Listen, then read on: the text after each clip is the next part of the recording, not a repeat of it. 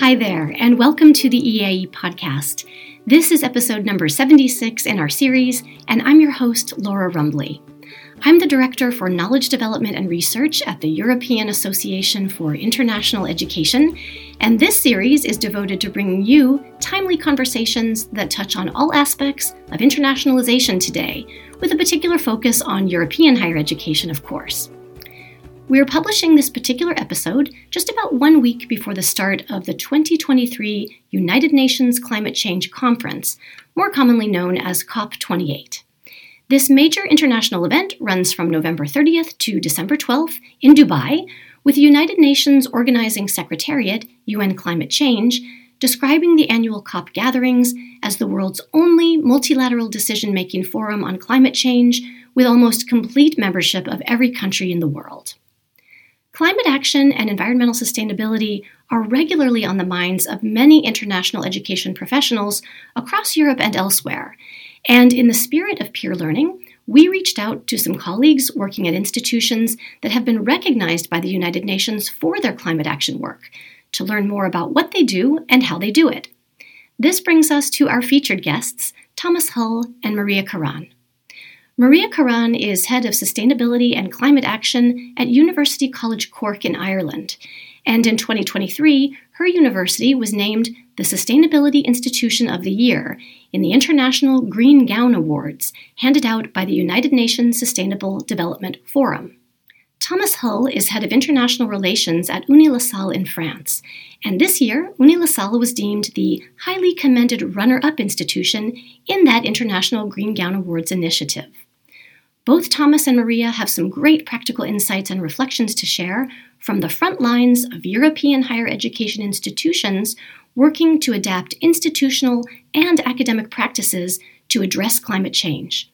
We hope you enjoy this peer-to-peer conversation on this very important topic. Maria and Thomas, it's lovely to have a chance to speak with you today. I'm really looking forward to our conversation. Before we get into the specifics of what we've asked to chat with you about today, I would love it if for our listeners who may not be familiar with your institutions, each of you could briefly tell us a little something about the profile of your universities. Thomas, could I start with you on this question? Yeah, sure. Unilassal is a university that has 4 campuses in Beauvais, Amiens, Rouen, and Rennes. I represent the Rennes campus, which originally started out 30 years ago as environmental management and engineering school. And we merged with the Unilassal group in 2018. So we have roughly 4,000 students on the 4 campuses. We also have a veterinarian school.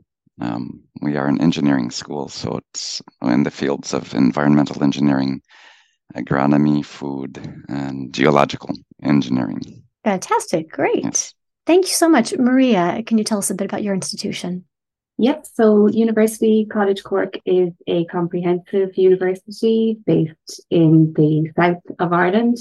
It was established in 1849, so we've been around a while. We have over 24,000 students and over 3,000 staff. And our main campus is within the city of Cork, and then we have some smaller satellite campuses across Cork and Kerry in the south of Ireland. Fantastic. So very interesting to see 2 quite different institutions in age and profile and location, but both of you sharing the distinction of having received international recognition for your environmental sustainability work in the United Nations Sustainable Development Forum earlier this year. As you reflect on all of the ways your universities have committed to action in this area, we were curious to know if there are 1 or 2 practices or initiatives that you are really most proud of or think are particularly innovative or inspiring in some way. Maria, could I ask you to think about this question for us? Sure. So I guess UCC has been quite active in sustainability for a long time. And one of the things that I would be most proud of is the fact that we've always been student-led in that. So it was students who originally pressured university management to establish what is now the Green Campus programme. we were the pilot university to roll that out globally.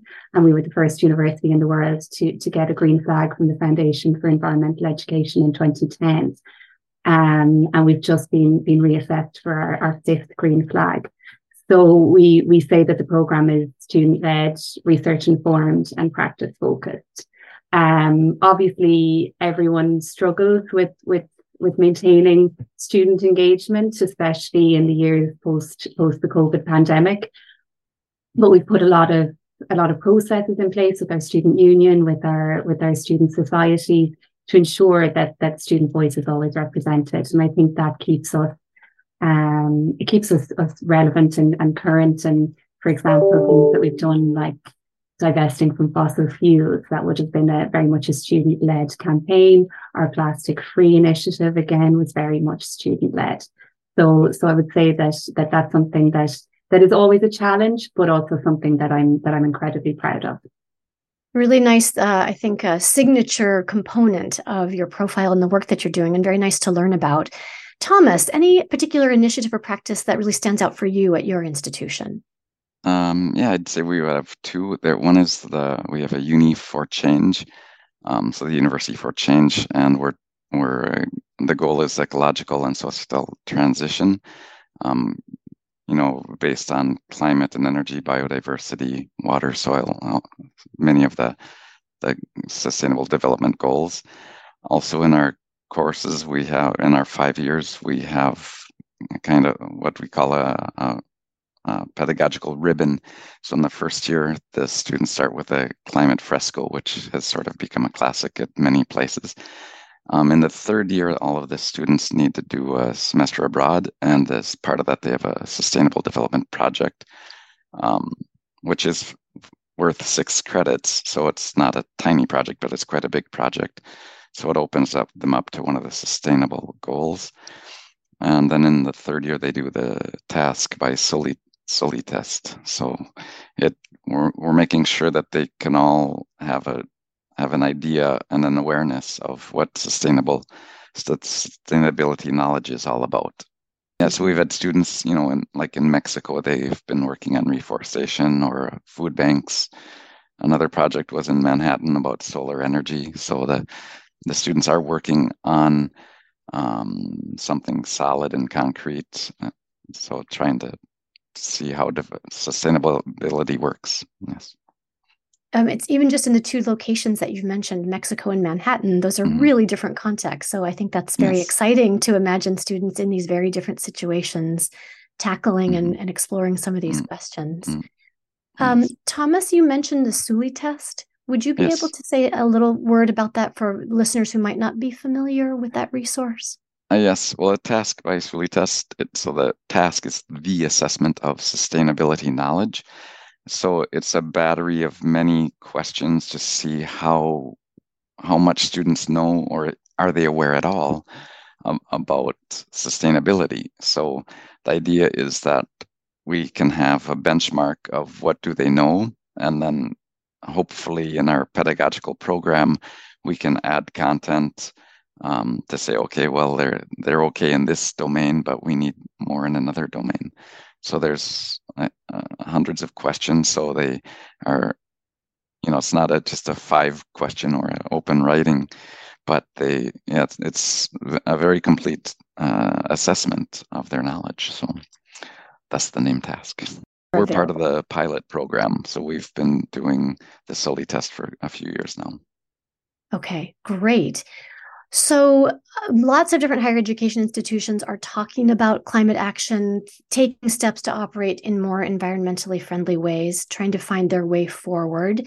Your institutions have clearly demonstrated progress and really important developments in this area. What do you think has allowed for the sustainability agenda to have gained so much significant traction at your institutions? I know, Maria, you've mentioned the student-led side of this. I wonder if you think that's where that strength or power resides, or if there are other things that really have made it possible for this to take hold in such a particular way. Could you tell us a little bit about what you think from the Cork perspective? Yeah, so I think really what's been transformational for us is that we have that student-led aspect, but then we also have very strong leadership, and the high level commitment from the university that sustainability is something that it's central to our overall university strategy, and then it's also embedded within the other policies and action plans that fit beneath that strategy. So just for example, sustainability is a key element of all of our procurement processes. So we've been really strong in embedding green procurement with all of our suppliers. And that has been really, it's brought about some of the real high impact projects that we've been able to roll out. So for example, we've worked with our catering company to bring in a totally single-use plastic-free initiative this year. We've completely gotten rid of all disposable cups. So we've reduced our consumption of disposable cups on campus by 1 million items, which is staggering. We implemented a new printing policy with our printing contractor, which reduced our overall printing from 26 million pages in 2019 to just over 5 million pages this year, which again is quite staggering. We also have sustainability as part of our overall university academic strategy. And then because of that, we implemented a program where we developed an SDG toolkit for our teaching staff, inviting all of our teaching staff to self-assess their modules and their programs against the SDGs and providing them with different resources, training materials to further embed sustainability into their teaching.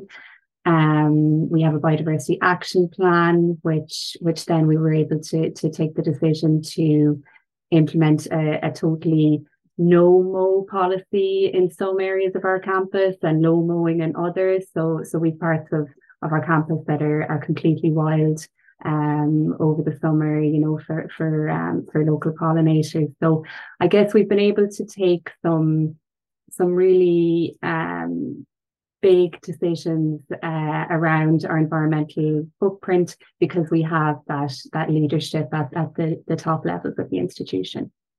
Yeah, really nice to think of the bottom up, top down kinds of meeting in the middle. And as you say, these very sweeping, broadly effective steps that you're taking and the impact that they're having. Very, very interesting.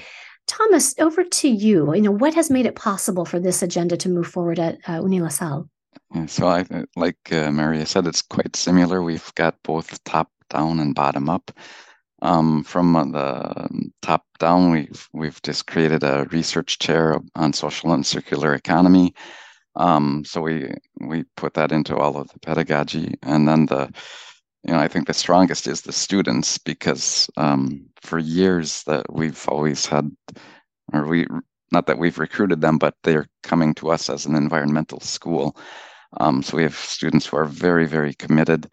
Also on each of our campuses, we have many student associations, and like on the Rennes campus, we have about 12 associations, and half of them have something to do with the environment. So it's, one is it's called Cope Trotter, so they're committed to fight against global warming. Eco Challenge, and that's the oldest one on our campus since 1992. So they're promoting everything about environmental issues and sustainability. We've got a humanitarian organization, another one called Univert, or vert is green in French. So it's all about permaculture, etc. And there's another one on disabilities, so with the UNICAP. So I think the fact that we have students who are extremely motivated by the goals, even when you take a look at our building, we have, in the entrance, we have all of the goals up right above the entrance. It was kind of a nice fit. There were 18 cases, so we were able to put all of the goals up, and then with a little logo of the school. So, there's a definite message that we're here for the environment and for sustainability. That visibility and multidisciplinarity sounds like it definitely means something and has an important role to play. And it's internal and external. So the students, they do a lot of stuff inside the school, but also they're doing many activities outside of school, whether it's in the nearby communities or during their internships. And the idea of sustainability is permeated through all of our courses. Maybe not math, that would be a tough one. But in the rest of the courses, we try to tie in some part of sustainability. Okay, so covering so much ground, across your institutions. Mm-hmm. And of course, to our audience within the EAE, we're very interested in the internationalization part of the story, and really would love to have a little bit of a sense of the ways in which your institutions think about environmental sustainability in the context of such things as international student and staff mobility, partnerships, the curriculum. Do you see synergies between your institution's climate actions and inspirations and your internationalization agendas? Thomas, I know you work very directly in that area. Mm-hmm. What can you tell us about your context? Yes. Well, for many years, we're trying to become more and more international. In our semester 5, students must go abroad. And for, maybe 10 years ago, we were saying, let's try to send them all over the world. And now we're starting to take a look at it as saying, well, maybe we should focus a little more on Europe, or the students who are going abroad. If they have to fly there once they're in the company or in the country, we should be more worried about taking the bus or other public transport. And so now we're starting to track each student's carbon footprint. So to say, okay, well, where are you coming from, or on campus? Are you driving your car back and forth to town, or do you live on campus? If a student wants to go, for example, in third year, they go to South America, well, maybe if they do want to go abroad again, it will be somewhere in Europe, and probably by train or by bus.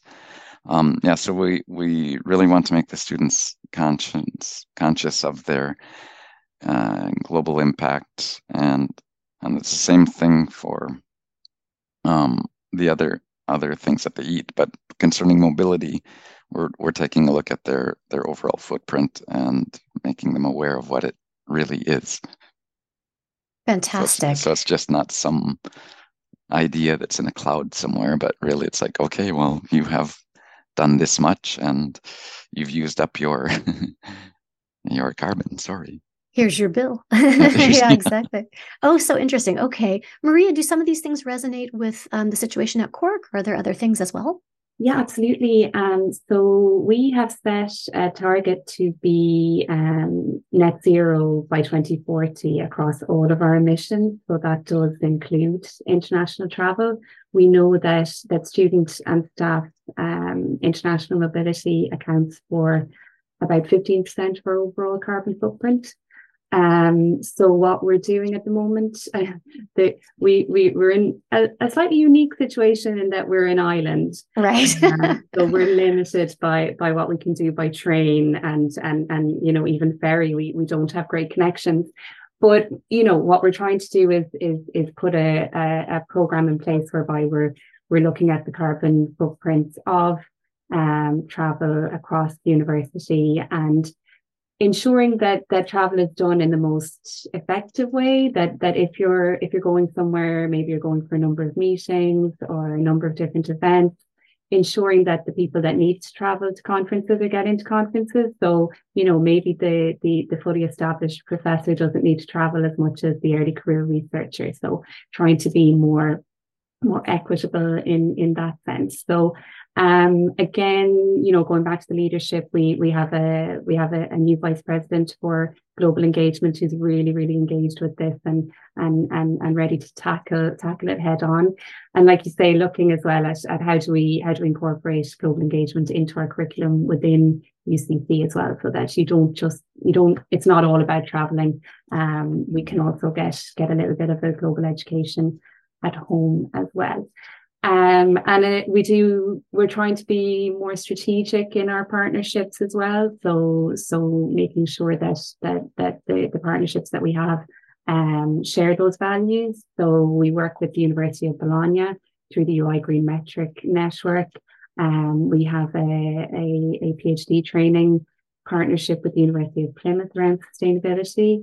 We also have a strong partnership with the University of Massachusetts in Lowell. And we, together with Queen's University in Belfast, just this year established an all-island sustainable development solutions network. So we'll be engaging across the island of Ireland, north and south, and internationally through that network now. So again, ensuring that the travel that we do is really valuable, that we are measuring it and that we're working to reduce it. Really wonderful to hear those strategies and those sensitivities to, what can be done. Very exciting. So in both cases, your institutions have already achieved a certain level of success or experience in this area, but it's an ever-evolving world in which we live. Things will be moving forward. I wonder if you might reflect a little bit on what having been recognized for this work means to your institutions at this stage, but also what you see as some of the key challenges and opportunities ahead for your universities and others to really advance this work of environmental sustainability. Thomas, could I go to you with that question? Yes, I think some of the challenges, well, it's great to be recognized externally and internally. It means that what we're doing is very pertinent and solid.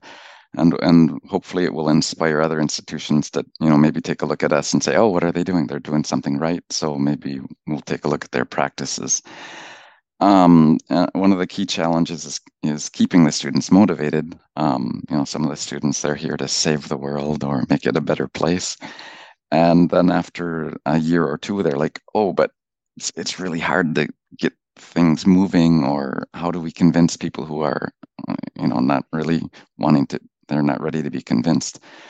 So I think we need to remain committed to changing things on a daily basis in all of our associations, taking actions to reduce the human impact and develop solutions to fight against the pollution, etc. I think that those are the challenges, is to keep the students motivated and saying, yes, it's not, you can't just snap your fingers and things will change, but we're in for the long run on this. Maria, how about from the Cork perspective? What is the future looking like?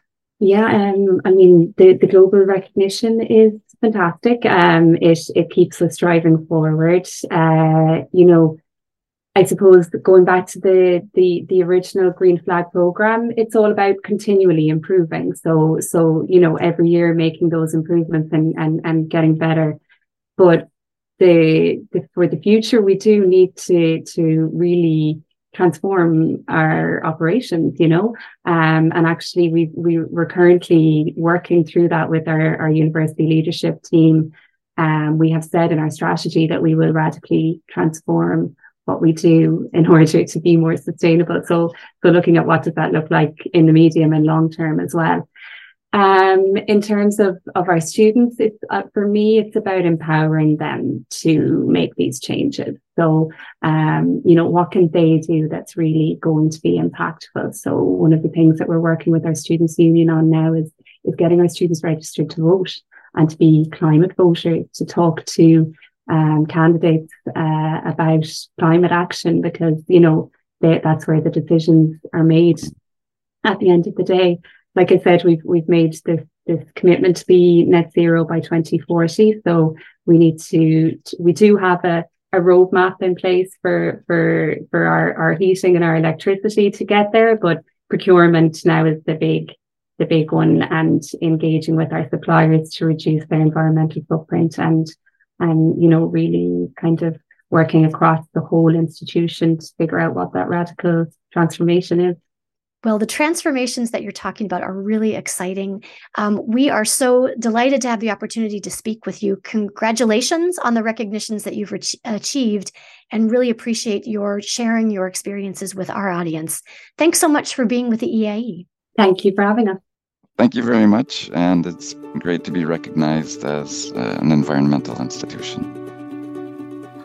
That was Maria Kirrane, Head of Sustainability and Climate Action at University College Cork in Ireland, and Thomas Hull, Head of International Relations at Uni La Salle in Rennes, France. Links to information about the initiatives we've spoken about at their respective institutions can be found in our session notes, along with other EAE resources related to climate action and environmental sustainability. We hope you'll check those out. Thank you so much for listening to our latest episode. Just a short reminder that there are just 2 days left to complete the EAE Barometer survey. So whether you've already started the questionnaire or have yet to begin, there is still some time to make your voice heard. And as we move toward the close of the year, we ask those of our listeners who are curious about becoming an EAE member in 2024 to visit our website to learn more about the group membership packs we have on offer. This is an exciting opportunity for your whole office to benefit from exclusive EAE member perks, such as discounts on events, access to the mentorship program, and much, much more. All the details are on our website. That's www.eae.org. Thanks again for tuning in. A new installment will be available for listening in just 2 weeks' time. Until then, all good wishes to you from the EAE.